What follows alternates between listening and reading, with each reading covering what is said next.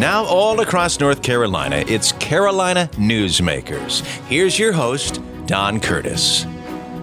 Well, hello everybody, and welcome back to Carolina Newsmakers. We're delighted to be with you, and we have as our guest someone who's been with us a number of times, and that's Tom Jensen.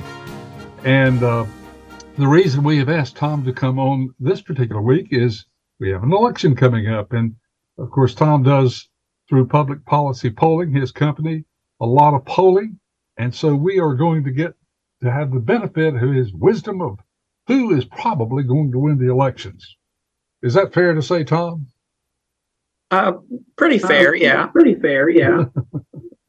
Well, let's take a look first of all right here in North Carolina and talk about the election that's coming up. And we have, of course, 14 congressional seats up now because North Carolina has added a congressional district. And, of course, we have an important Senate race.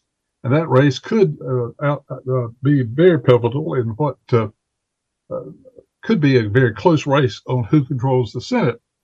And that's where we're going to ask you to look at in section number 2 of the program today when we look at the national situation. But first of all, let's look right here at North Carolina. Tom, first of all, let's talk about what are the issues that seem to be resonating in the United States senatorial race. We have a congressman running against a former judge. So what are the issues and how are people using those issues to decide who they're going to vote for and who, in many cases, they've already voted for? Well, basically, you have each side trying to determine what the issues are going to be. Republicans would like this to be an election about inflation and the economy. Democrats would like this to be an election about abortion and personal rights and those sorts of things. And this election cycle nationally has been really topsy-turvy. The first half of the year or so, things looked really good for Republicans when gas prices were over $5, and the focus was really on that issue set that they want to talk about with inflation and general economic issues. Then over the summer, the climate nationally kind of shifted back to the Democrats some. The Supreme Court decision on abortion had a big impact on how people were thinking about politics. Gas prices went back down. That helped Democratic prospects. And over the course of the month of August, in a series of elections across the country, things went really well for Democrats.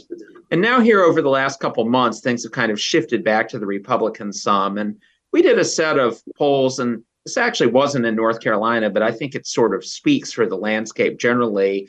We did a bunch of polls in state Senate districts in one state in the Midwest. And we just asked people what the most important issue to them was. And 20% said that abortion was the most important issue to them in the election this year. So that's something that works out well for Democrats. But then 50% said that inflation was the most important issue to them this year. That works out really well for Republicans. So I think basically what's happened here in the final run up to the election is voters are much more focused on the issues that are sort of better for Republicans than they are on the ones that are sort of better for Democrats. Well, here in North Carolina, you think that the situation is roughly the same as that particular poll, that the inflation will become the biggest issue and folks deciding, especially those who may have been on the fence, deciding who to vote for? Yeah, I think inflation is the biggest issue. And another way to sort of look at that, and these things are somewhat intertwined, is often the biggest issue in a midterm election is not really what you would think of so much as an issue, but it's just whether people are happy with the job that the president is doing or not. And generally, if people think the president's doing a good job, they'll vote for his party. And if they're not happy with the president, they'll vote for the party that's out of power. And almost universally in midterm elections, people are not happy with the party that's in power, so they vote for the other party. The only real exception to that in the last few decades was in 2002 in the wake of 9/11. Republicans had a good midterm election, even in George W. Bush's first term. But you look at Donald Trump's first term or only term, you look at Barack Obama's first term, you look at Bill Clinton's first term, all their parties got wiped out in the midterm. And Democrats may not be headed for quite as bad of an outcome as usually happens for the president's party in a midterm, But certainly broadly, it's looking like it'll be a very good year for Republicans. Now, you mentioned inflation as being a topic of interest of 50%. What about the R word, recession? Was that on people's minds as of yet, or are people just sort of ignoring that possibility? I think that most people don't spend a lot of time thinking about what's to come. It's very much a focus on the here and now. So not a lot of specific concern about a possible recession further down the line. But I think there's just a general sort of economic anxiety that encompasses all of these sorts of issues like inflation and the stock market being down and the possibility of a recession and that sort of thing. Voters are just generally kind of in a bad mood, is one way I would kind of just sum it up. And if you're in a bad mood, you vote for a change. And in this particular election, that means voting Republican. How many people raise the Ukraine issue as an issue? What percentage of folks in your polling, was that just not a factor? Yeah, it's not something that we've seen have much of an impact on this year's election at all. Really, the biggest thing that we've seen sort of it's moved up and down, and polls have moved up and down, is gas prices. And I intellectually think that's kind of silly. If gas is $1 tomorrow, Joe Biden doesn't deserve credit for that. But when gas was $5 in July, Joe Biden didn't deserve blame for that either. The president does not have that much to do with gas prices, but things got worse and worse for Democrats earlier in the year when gas prices were on the rise. Things got better and better for Democrats over the summer when gas prices were on the decline.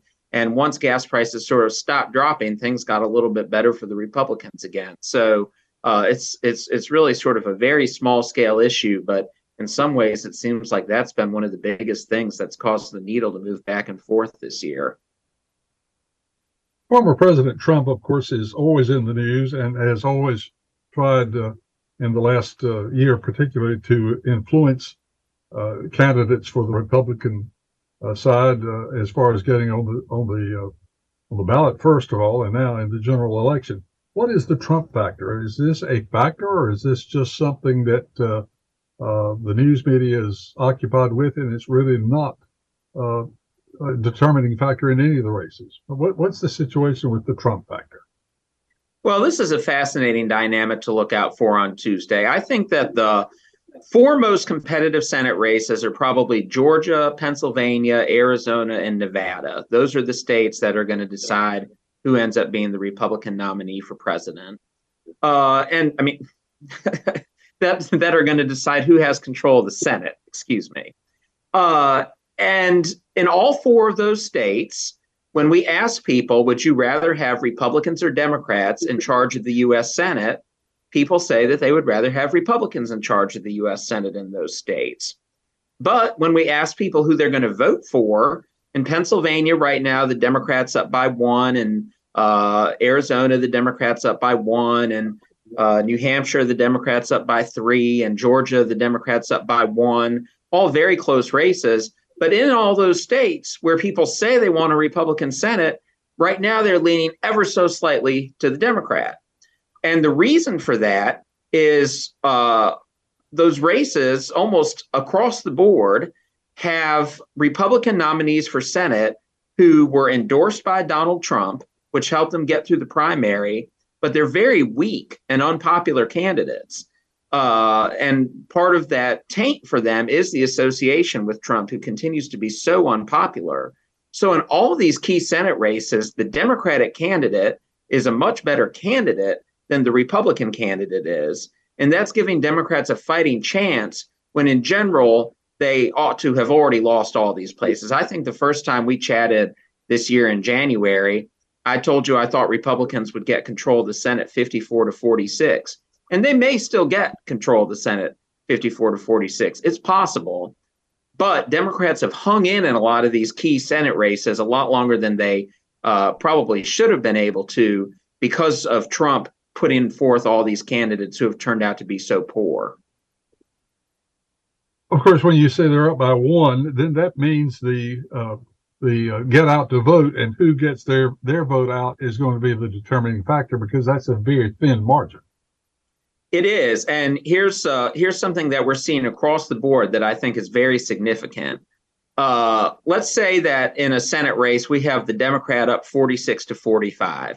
Well, when we're writing about this for our client, we say, okay, here's who the 9% are who are undecided so that you can understand who these people are. And generally, among that undecided pool, Joe Biden will have about a 20% approval rating and about a 70% disapproval rating. And usually we'll find that these undecided voters, when you ask them generically who they'd vote for, just taking the actual candidates out of it, but just saying, do you want to vote for a Democrat or a Republican?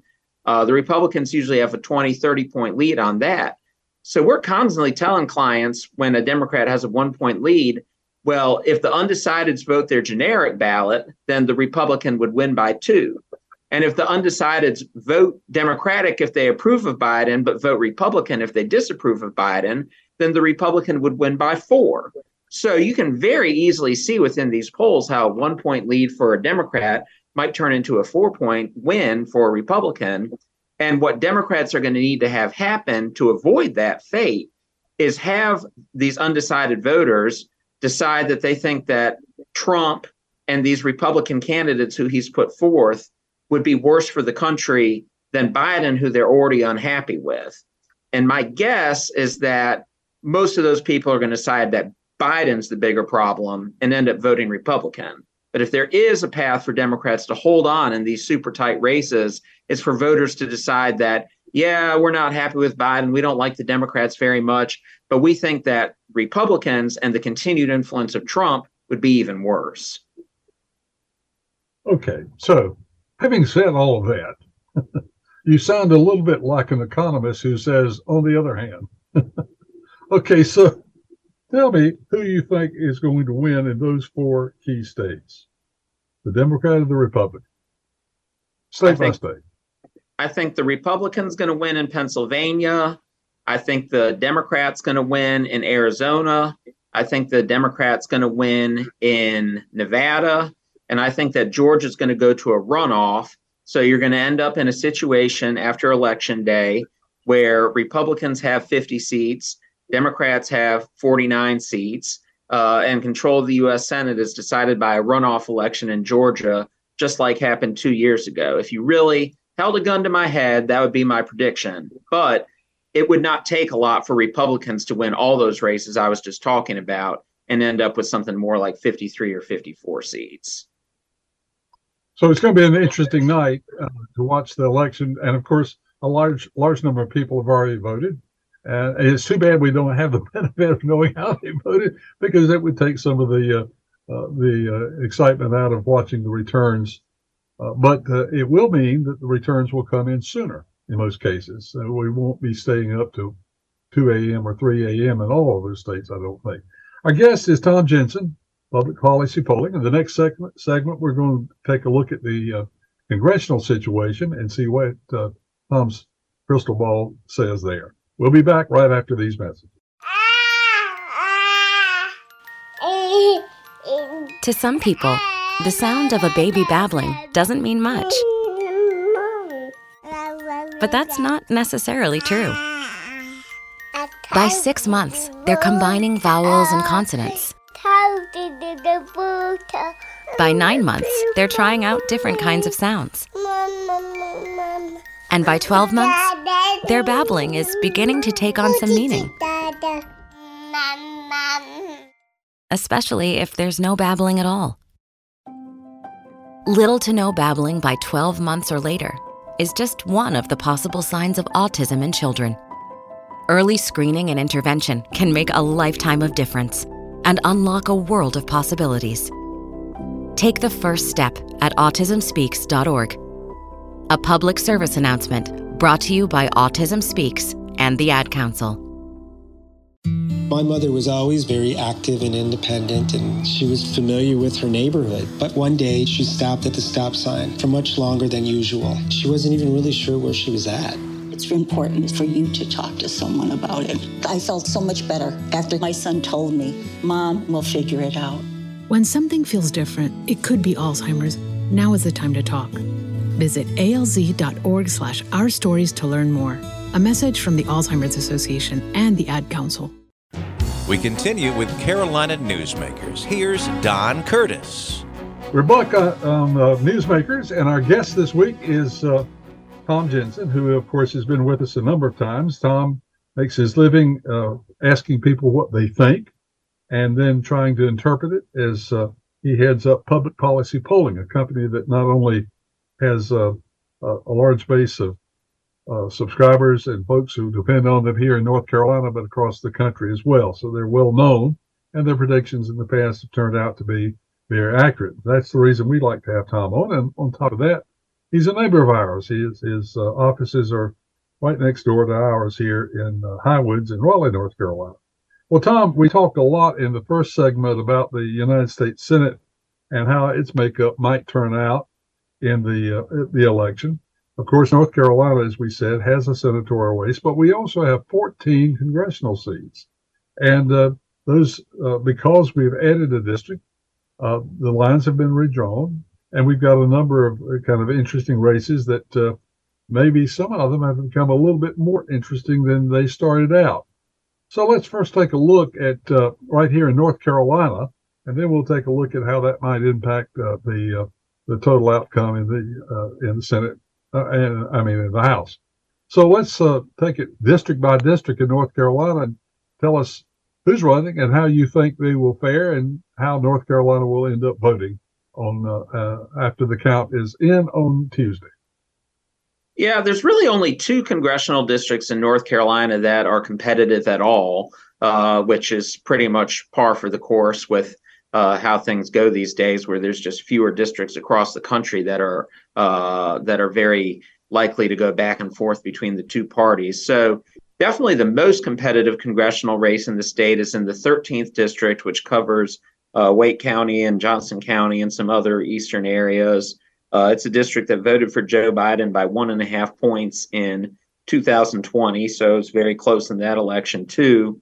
And you have the candidates, Wiley Nickel on the Democratic side is a state senator, and Bo Hines on the Republican side is a young man who frankly has not done a whole lot in his life. And I think that distillation is why this is a competitive race. Most districts across the country that only voted for Biden by 1 or 2 points in 2020, almost all of those kinds of districts are going to the Republicans this year. And this race has stayed very competitive, even as most districts that are similar have not stayed competitive, because Bo Hines on the Republican side is another one of those sort of weak candidates put forth by Donald Trump that we've been talking about. At one point, he was basically branding himself as being another Madison Cawthorn. And we saw in the primary in the spring in the mountains that folks there even Republicans there didn't want Madison Cawthorn. So I still think because of the politics of the district and the fact that it's a good year for Republicans, if you really forced me to make a prediction, I would say that Bo Hines is going to win anyway for the Republicans. But it's stayed a very competitive race all the way to the end because Wiley Nickel is a stronger, more experienced candidate than he is. The other North Carolina. Are the issues in this district pretty much the same as they are nationwide? Is it the abortion issue and the inflation issue, the 2 guiding factors? Yeah, that plus a whole lot of personal attacks. That's definitely been a hallmark of this particular race. It's one of those races that you end up and voters don't like either candidate, but they still have to pick one. Interesting. Okay. I interrupted you before you went to the other competitive race. So what is the other district that is, in your opinion, still competitive? The other competitive race is the 1st district in the northeastern part of the state where G.K. Butterfield's retiring. And it's in some ways kind of a similar situation in terms of the candidate backgrounds to the 13th district. The Democratic candidate is Don Davis, who's been in the state Senate for quite a long time now. The Republican candidate is Sandy Smith, who, has not held office before, not a lot to say in terms of qualifications. And this is a more Democratic district. It voted for Joe Biden by 8 or 9 points in 2020. And it's generally perceived that because Don Davis is a stronger and more seasoned candidate than Sandy Smith, that the Democrats will come out on top here and hold on to this seat. The one sort of caveat I would make to that is sometimes if it really turns out to be a wave election for one party or the other, you'll have a party win some seats that people really didn't expect them to win. And nobody is expecting the Republicans to win in this district. But it strikes me as the kind of district that if there was going to be a big surprise, even in the national context, this is the kind of place where you possibly could end up with a big surprise. And the reason I say that is because this is a mostly rural district, and it's the least well-educated congressional district in the state.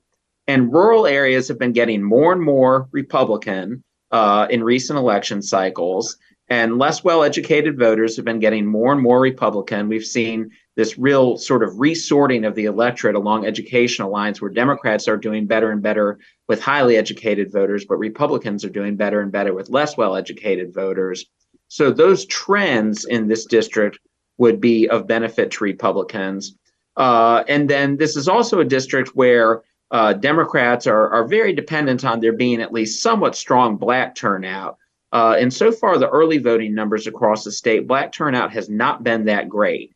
So if you ended up having poor Black turnout, these less educated rural voters are just continuing the trend of becoming more and more Republican. And the election just in general ends up being better for Republicans even than people are expecting. That's how you could possibly end up with an upset in a district like this. But as things stand, Davis is favored to win by 5 or 6 points. Okay, so the other districts, the other 12 districts are, in your opinion, pretty safe for the party that now represents them. So what will North Carolina's final count be as far as how many Democrats and how many Republicans we have out of the 14 seats that we have in the United States House of Representatives? Republicans would have an 8-6 advantage in the delegation. And that's kind of interesting because North Carolina is such a purple state. That's sort of a purple outcome. Yeah. So just briefly go over those other 12 districts very quickly and talk about the expected winner, just very briefly. Sure. 2nd Congressional District, Democrat Deborah Ross should have an easy re-election in the Triangle. 3rd Congressional District out east, Greg Murphy, Republican, should easily win. 4th District in the Triangle, Democrat Valerie Foushee, who's currently in the state Senate, will replace David Price as the member of Congress for Durham and Orange County. In the 5th District, sort of in the foothills, Virginia Fox will be back in for another term on the Republican side.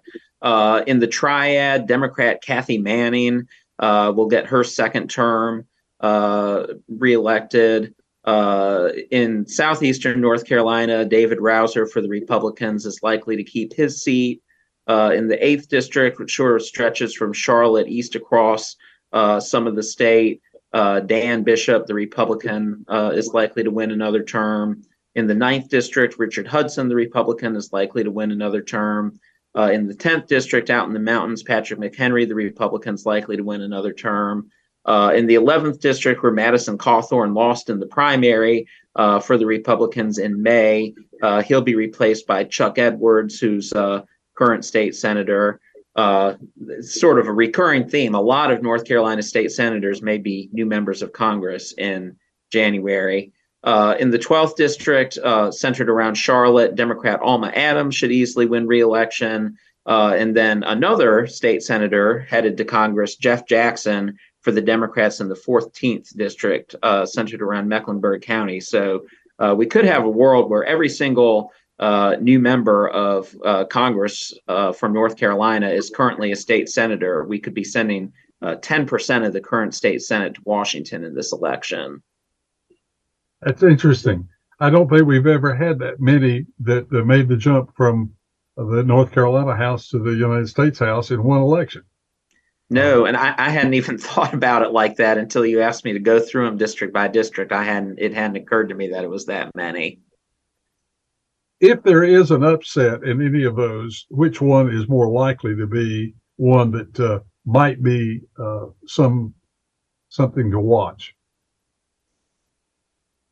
I really think in those 12 districts that we just ran through that all of them are about 99% plus on the likelihood of the outcome. But I think if there was somehow going to be a surprise, it might be Jeff Jackson losing in the 14th district for the Democrats, just because that district is slightly less Democratic heavy than all those other districts are, either Democratic or Republican heavy. And if it is a super, super, super good year for Republicans, some districts like that could come into play.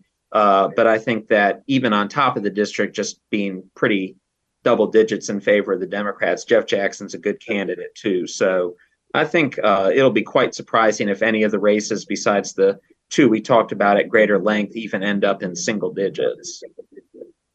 Okay, so North Carolina goes 8-6, Republicans and Democrats nationwide, and so what's going to make up the House? Who's going to have control of the House nationwide? Republicans are almost definitely going to end up with control of the House, and the only question really is the size of the margin. Something that's sort of been a hallmark of this election is there's a lot of very Democratic places that have come in play. We've been polling in a number of districts in places like New York and in Oregon, where even districts that Joe Biden won by 12 or 13 points have ended up being very competitive, where you would usually expect somewhere that's traditionally that Democratic leaning to not be on the table in terms of being a place that Republicans could win. So in those sorts of reach seats for the Republicans, the races are really close. If Republicans actually can win in places like that, there's a good chance that they'll end up with somewhere between 230 and 240 seats, with the Democrats having somewhere between 195 and 205. So you could end up with a pretty robust Republican majority. I think the best case scenario for Democrats in terms of the House nationally on election night is if some of these elections in bluer places, because Republicans are also really heavily targeting a seat in Connecticut. They're really heavily targeting a seat in Rhode Island. I mean, places where you don't usually think about Republicans being particularly competitive. If those places sort of revert to their normal voting patterns at the end and end up voting Democratic, you may see Republicans with a more narrow majority somewhere in the area of 220 to 230 out of the 435 House seats where it's still pretty close, but it'll be quite an upset if Republicans do not get control of the House on Tuesday. Well, and in other words, things are not radically different from what we talked about in January when you were on the program before. The outcome looks like it's going to be pretty much the same as the forecast that you made at that time. Yeah, it's been more of a winding road than I would have expected, because I know that when we talked at the beginning of September, things were looking a lot better for Democrats than they had in January. And I'm not sure that things are quite as bad for Democrats now as they were at the very start of the year when we talked, but definitely looking more like January than it's looking like September when there was more hope for Democrats. Well, in the next segment, we're going to talk about what's on the minds of people. We mentioned this briefly in the beginning, and you mentioned, of course, inflation being such a big factor in people's considerations right now. But there are other things, and we want to talk about those. And we'll do that when we come back with the next segment of Carolina Newsmakers. You stay tuned. No word in the English language is less convincing than probably. Are you sure we should get matching tattoos on our first date? Sure. We'll probably stay together. Probably? It's been 23 minutes since I ate. I can probably swim. You should wait 30 minutes. Okay, now tell me what to do. Cannonball! Cramp! Oh, I have a cramp. I can probably hit the green from here. Probably. Can I get a mulligan? Ready to go? Hey, are you sure you're okay to drive? Yeah, I'm pretty sober. Yeah, I'm probably okay. Probably okay isn't okay. especially when it comes to drinking and driving. If you're drinking, call a cab, a car, or a friend. Buzzed driving is drunk driving. A message brought to you by NHTSA and the Ad Council. Hey, hon, what you doing with your phone? Taking pictures? No, I'm asking it questions. Like what? Hey, Bobo, do flowers have best friends? I'm sorry. I'm afraid I don't know that. Hey, follow me. I want to show you something. Look, flowers do have best friends. Whoa. Some answers can only be found in nature. Discover the unsearchable. Visit discovertheforest.org to find a trail near you. Brought to you by the United States Forest Service and the Ad Council. Now, once again, with today's Carolina Newsmakers, here's Don Curtis. We're back on Carolina Newsmakers. Our guest is Tom Jensen. Tom has been on our program a number of times, and he heads up public policy polling. And we asked him, of course, to be on this edition, primarily because we wanted to get his input on how the final outcomes might turn out on Tuesday night when all the votes are cast and counted. And we've already taken a look at that, not only in the House, but also the United States Senate. And Tom has sort of forecasted that he believes that the Republicans will have control of both the House and the Senate. Tom, we mentioned early in the program, you said that inflation seems to be the number one thing that's on people's minds these days. I think you said 50% of those that you talked about said that that was their number one issue. You also said that the R word, recession, is not one of those. But as we enter the next 2 years and we begin to look at who is going to lead the country, because we will have a presidential election in 2 years, what do you think will determine who will be the nominees for the two parties? Obviously, as people look at Joe Biden, they look at his age, and also, of course, as you said, his performance has not met with great approval of the general public right now. So do you think he will be a candidate? And if so, what will have to happen in order for him to be a candidate? Well, I think what's true for both Joe Biden and Donald Trump at this point is if they want to be their party's nominee in 2024, they will be. Joe Biden's overall approval ratings may not be that good, but he's still pretty overwhelmingly popular with Democrats. I think if he wants another term, I doubt anybody serious would even run against him. So I think basically what he needs to do to get nominated again anyway is just say that he wants to be. And I think that'll probably become a self-fulfilling prophecy. And I will say he's done a little bit here over the last few months to sort of get himself back in better standing with the Democratic Party base. If there was anything that was sort of giving him trouble with Democrats over the last few years, it was that there was really no enthusiasm for him from young people who tend to be an important part of the Democratic base. But over the last few months, he finally did student loan forgiveness. He did some stuff making marijuana laws more lenient. And we've seen that even though his overall approval numbers are still poor, his numbers with the party base have definitely improved. We were sometimes over the summer finding that even among people who voted for Biden in 2020, his approval rating was only in the 60s. And we're now consistently finding that back up in the 80s. So there's definitely not much appetite within the Democratic Party to go in a different direction at this point if Biden would like to be the candidate again. Let's suppose that he elects not to, because there are some concerns about his health and, of course, his age. Because I'm in that age group, I know health can change in a hurry. So let's assume for a moment that one of those factors may come into play, or that he just decides I've had enough. Who are the possibilities that are out there for the Democrats to turn to if Biden elects not to run?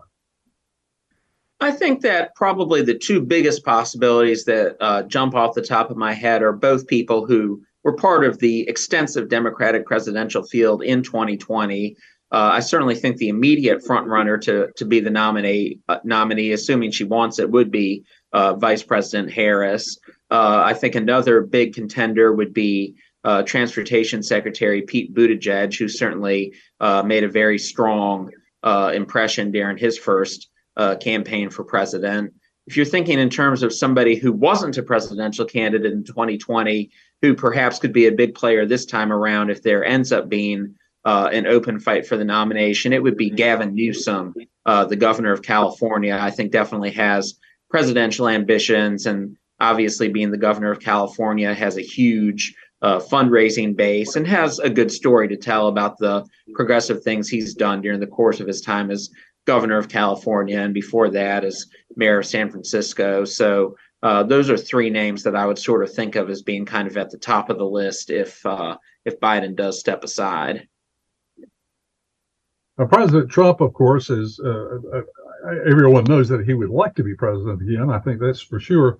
But he's also a realist, and if he thinks he's not going to win, my guess is that he would, rather than ever admit that, he'd just say, "I'm not going to run." That's my personal opinion. But having said that,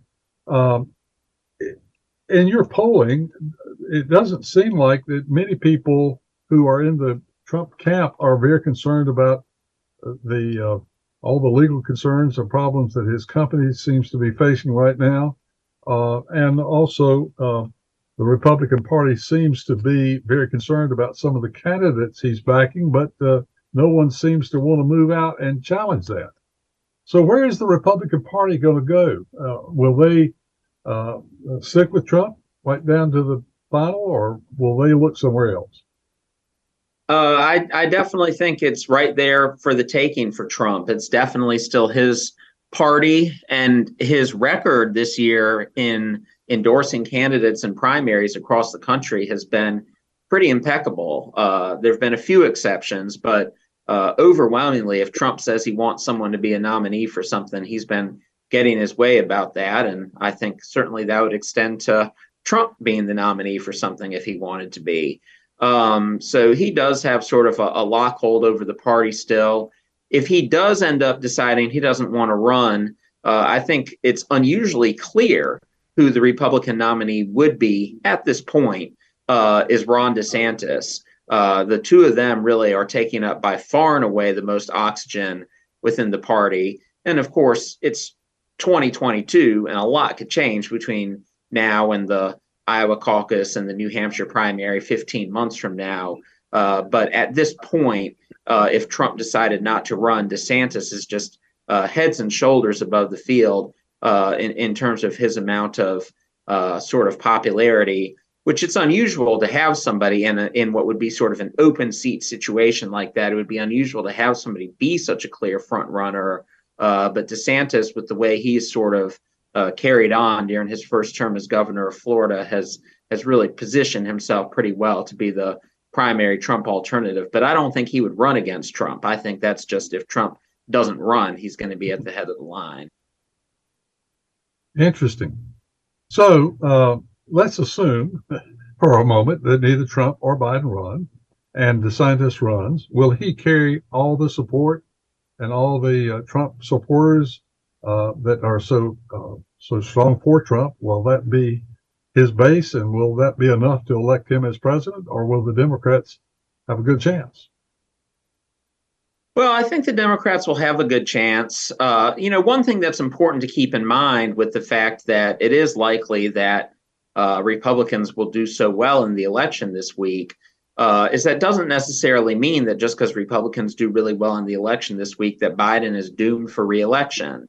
In 2010, Republicans had a far bigger year than they're likely to have this year. And there was all this commentary in the wake of it that Obama was done and there was no way Obama would get a second term. And then 2 years later, Obama pretty dominantly got reelected. So just having a really bad midterm doesn't necessarily mean that the president's doomed.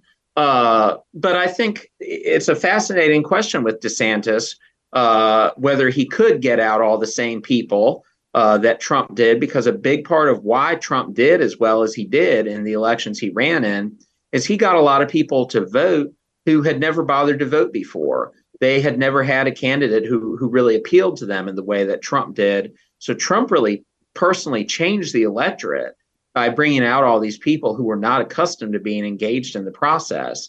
And it is going to be fascinating to see if somebody else, DeSantis or anybody, can get those people activated to the same extent as Trump, and sort of shifting the attention back to this Tuesday, it's always possible that Democrats could have a better election this year than expected. I'm not expecting that, which I guess is the essence of not expecting it.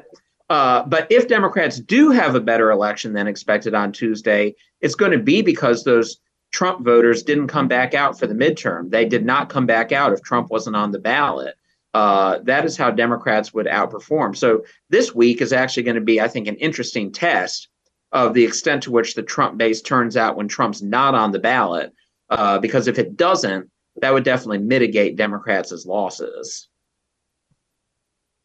The Ukraine situation is interesting in the sense that we're putting an awful lot of money in it, and the public doesn't seem to be very concerned one way or the other. I guess if there were a referendum, most people would say we need to support them. I'm just guessing. What would be your guess if that were a referendum? I think it would definitely, this is what I think would happen. I think it would definitely start out polling well ahead, and then we would have to see how well funded the opposition was. And if the opposition was very well funded and, ran a really demagogic campaign against it, I think it might end up failing in the end. It's the kind of thing to me where, people on the surface would say that they supported it, but if they really got pumped full of sort of right-wing messaging against it, I could definitely see them ending up in a very different place by the end. And I'll tell you specifically what I'm thinking of when I talk about that.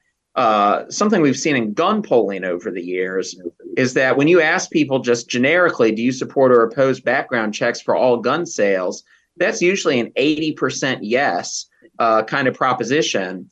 But what we found anytime that these actually end up on the ballot in a particular state is that they end up only passing like 51-49 or something like that, even though they started out polling at 80, because even though people think that the idea is really good on the surface, it's not something that they have such a strongly held feeling about that they can't be persuaded to change their mind with a bunch of advertising and that sort of thing. So that is how I think a Ukraine vote would play out. We would get more and more selfish as it went along. You mentioned gun control. I'm a little surprised in that tally that you gave us earlier, about 50% of the public saying inflation is their number one topic. I would have thought public safety would have been very high on people's minds with all the shootings and disasters of those kinds that we've had recently. I would have thought that would have been a little bit more on people's minds. Well, it definitely is one of the biggest issues, crime is, and it's something that's worked significantly to Republicans' benefit, particularly in a lot of suburban areas across the country. Even though the Democratic Party in general in 2020 never did anything like adopting defund the police as the party's position or anything like that, that phrase, defund the police, has done Democrats so much damage over the last few years because whether that's actually the Democratic Party's position or not, which it's not, enough people have said that Republicans have been able to very effectively sort of hang that around the Democrats' necks in a way that I think ended up significantly limiting how well Democrats did in 2020. I think if not for being perceived as weak on crime, Democrats would have won many more congressional and legislative seats across the country in 2020. And that's continued to be sort of the biggest Republican talking point this year alongside inflation. So I definitely, even though inflation's been the biggest thing, crime's been right up there. Oh, okay. Well, that answers that, because as I said, I would have thought that would have been on people's minds to a large degree because of the incidents that we've had that have been so disturbing. Our guest is Tom Jensen. He's the Director of Public Policy Polling. We talked about all sorts of things, but in the next segment, I want to talk about negative ads, the effect of negative ads, and how people get their information that leads them to make a decision on who they're going to vote for. And we'll do that when we return with the final segment of Carolina Newsmakers. As an 18-year-old, I let my mistakes kind of take over my life. I was 0.5 credits away from completing high school, and I didn't do it. 10 years later, at age 28, Jackie finished her high school diploma. When I found out that I was pregnant, I know that I had to do something for myself if I wanted to make her a better person and provide a better life for her. My family never stopped pushing for me to be better because they knew what I could become and who I could become as a person. My support team is amazing. The educational director, my sister, and even my 7-year-old daughter has just been more than the support that I could ask for. I've been given an opportunity, and I'm just thankful for it.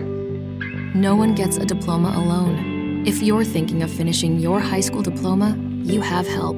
Find free adult education classes near you at finishyourdiploma.org. That's finishyourdiploma.org. Brought to you by the Dollar General Literacy Foundation and the Ad Council. Adopt US Kids presents What to Expect When You're Expecting a Teenager. Learning the lingo. GOAT, G-O-A-T, acronym, stands for Greatest of All Time. As in, spaghetti sandwiches for dinner? They're my fave. Dad, you're the GOAT. You don't have to speak teen to be a perfect parent. Thousands of teens in foster care will love you just the same. Visit adoptuskids.org. Brought to you by the U.S. Department of Health and Human Services, Adopt U.S. Kids, and the Ad Council. Carolina Newsmakers continues, and once again, here's Don Curtis. We're back on Carolina Newsmakers. Our guest this week is Tom Jensen.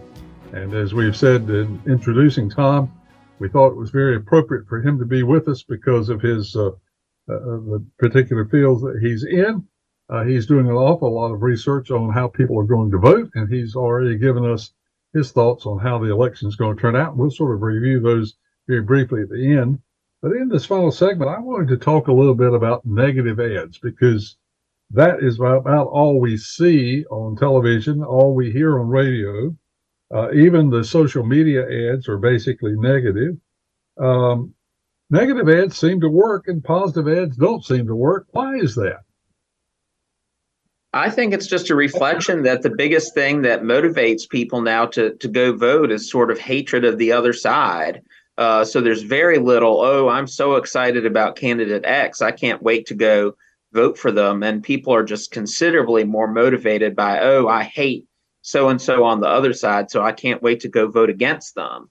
And so I think that it's hard to say where the chicken and the egg is on that sort of front, whether the negative ads make people excited to go vote against people, or if people are just already sort of in that mindset about being excited to go vote against people and the negative ads reinforce that. But I think it's basically just a measure of the toxicity in our political environment where everybody hates each other so much that sort of hating one of the candidates is the best way to get people to go motivated to go vote for who you want them to. Interesting. Now, we've also seen in the last, the trend started maybe as much as 25 years ago, but the number of people who register now as unaffiliated, not only here in North Carolina, but across the country, seems to get bigger each year. And in North Carolina, it's getting very close, if not already a plurality. Of course, all of those voters have a leaning one way or the other. They're not truly independent. They lean one way or the other. In North Carolina, we have a very large contingency of unaffiliated voters. One of the things that sort of bothers me about that is if you're an unaffiliated voter, you have sort of taken yourself out of the opportunity to run for office.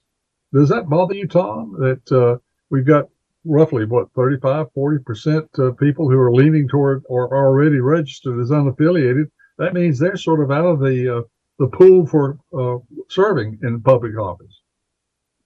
Yeah, I mean, the problem with unaffiliated as candidates for office is just that there's no sort of unifying thread that that binds together all those unaffiliated voters. So even though two people might both be registered unaffiliated, one of them might be unaffiliated because he's super, super liberal and thinks that the Democratic Party is way too moderate.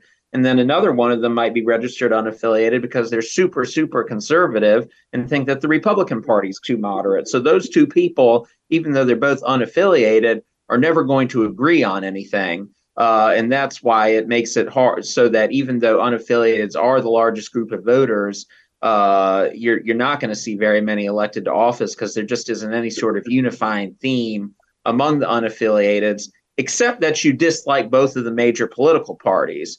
But your reasons for disliking both of the major political parties just could be all over the place rather than sharing any sort of common thread. Debates. At one time, people were very interested in debates. Now it seems that the incumbent shies away from debates because they feel like they have nothing to gain and everything to lose. But even when they have a debate, are enough people watching the debates that they are a factor in the end? How many people in your polling will say, I changed my mind because of the debate or a debate? Out of every single Senate and governor's race in the country this year, only one debate has really generated a whole lot of buzz at all, which was the Pennsylvania Senate debate last week. And that was just buzzy because John Fetterman was participating in it less than 5 months after having a stroke. And people were just sort of curious about how he was going to perform in the debate based on that. Other than that, there's really been no interest or significance of any of the debates that have happened anywhere in the country this cycle. Obviously, we had just one debate for our Senate race, and it was on a Friday night on cable. And I adore the person who hosted it, Tim Boyum. But I think the reality is most North Carolinians have something better to do on Friday night than watch a U.S. Senate debate on TV. So that certainly did not have much of an impact on the state of the race. And another thing that was sort of interesting about sort of the North Carolina Senate debate picture is Ted Budd refused to have any more than the one debate, and that just didn't turn into a liability for him at all. It used to be this, a situation where it was really going to cause you some problems if you were perceived as trying to dodge debate and that sort of thing. And as sort of norms in our politics have declined and declined, you're not going to get in any trouble now because you refuse to do a debate. I mean, nobody cares about that. So I definitely think, to your point, that that's just sort of dying out as something that's particularly relevant in political races. Is it fair to say we have more apathy now than we did 10 years ago or 20 years ago? Well, it's complicated. I actually think we're going to see just about record levels of participation in the midterm election. And we had extremely high levels of participation in the last few presidential races. So I think, in a sense, there's a high level of engagement. But what I would say is it's not a deep level of engagement. Like, you have lots of people motivated to go vote because either they're a Democrat and they hate Trump, or they're a Republican and they hate Biden and Pelosi. So they're motivated to go vote because of that sort of thing. But I think you could make an argument that there's high voter turnout and that there's also apathy, because I think people are making much more emotional decisions about everything related to politics and not giving the sort of deeper thought to it that they might have done in past election cycles. I think in the past you had a lot more people reading the newspaper and taking in more substantive information on the radio and on television and that sort of thing, and really making an effort to get to be familiar with the candidates and that sort of thing. And of course, we had such a long tradition here in North Carolina where people would really vote very differently for state races than they would for national races, because candidates could sort of get their own brand that was separate from the national party. And everything's just gotten more and more nationalized. And I think because of that, people aren't as informed and they're just more tribal. And we've sort of seen the outcomes that's led to in terms of how much nastier and unproductive everything has gotten in both Washington, D.C. and Raleigh. So if you were advising a candidate who is thinking about running for office, how would you establish your position right now to allow yourself to get on the ballot, win a primary, and then position yourself to win a race in North Carolina? What means would you use? Would you use social media? Would you, the newspaper is just not a factor. It's nearly, I guess it's still somewhat of a factor, but not anywhere close to where it used to be as far as a source of information. So how does information get out? how do people decide what they feel or how they come about deciding that a candidate is one that they will choose to vote for? More and more of that kind of stuff is just coming from social media and also partisan media, where people more and more just want to listen to news with a conservative slant if they're a Republican, or they just want to listen to news with a liberal slant if they're a Democrat, and that sort of thing. I think if I was advising a candidate, I'd tell them to spend a higher and higher percentage of their budget for advertising on digital ads as opposed to running ads on the 5 o'clock news on WRAL or something like that, just because you can target people in such a more effective manner. It always sort of blows my mind when I'm home in Chapel Hill watching a football game and I'll see ads on my TV for legislative candidates from Rocky Mount. Well, you're paying a lot of money to run ads on linear TV that maybe only 5% of the people who are watching actually have the ability to vote for you. So I'd be spending more and more on methods of communicating with voters that are really directly targeted at individual voters, where you know something about who they are and can try to tailor a message effectively to them rather than just hitting everybody across the board with the same thing. Are the parties ultimately dead? Is it just that we haven't buried them yet?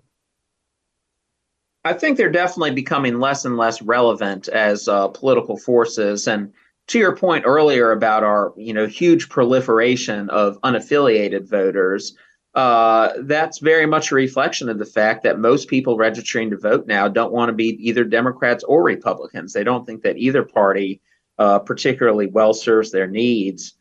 Something I heard recently that was kind of fascinating is among people in the last couple of years who have registered to vote in dorms at UNC Chapel Hill, 75% are unaffiliated, 23% are Democrats, and 2% are Republicans. So even among a block of people who you would expect to be very strongly Democratic, like students at UNC Chapel Hill, 75% of them are choosing to register unaffiliated because they don't actually like the Democratic Party. They might vote for Democratic candidates, but they still don't like the Democratic Party. Interesting.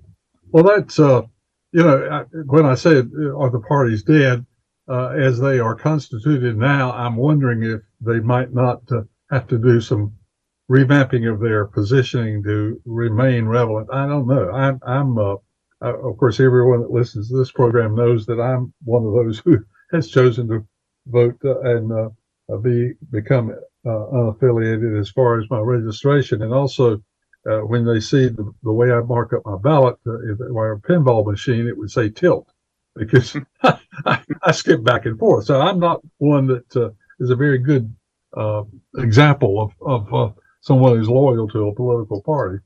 You're part of the 1% of voters who really do go back and forth between the two parties. I really do, and I've enjoyed doing that.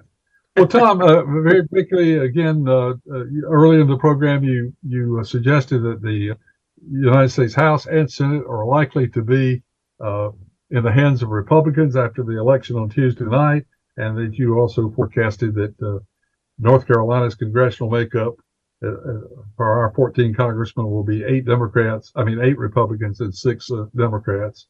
And but you did not make a prediction on the United States Senate race. So very quickly, how do you think that was going to come out here in North Carolina? I think Ted Budd will probably win by 3 or 4 points in the end. Okay, that sort of wraps up the program and gives me just enough time to say if you'd like to hear a repeat of this broadcast, you can go online to carolinanewsmakers.com and hear the entire broadcast. Or if you're listening to one of the stations that only carries the half-hour version, the 2 segments that you missed are also available. We'll be back again next week with another guest, and we'll look forward to seeing you at that time. Till next week, same time. Have a good week, everybody. Carolina Newsmakers is a production of NCN and is heard each week on a network of North Carolina's leading radio stations. To hear a repeat of this broadcast, go to carolinanewsmakers.com. Carolina Newsmakers is produced by Jason Kong Network engineer is Alan Sherrill. I'm Scott Fitzgerald, inviting you to join us again next week, same time, for Carolina Newsmakers.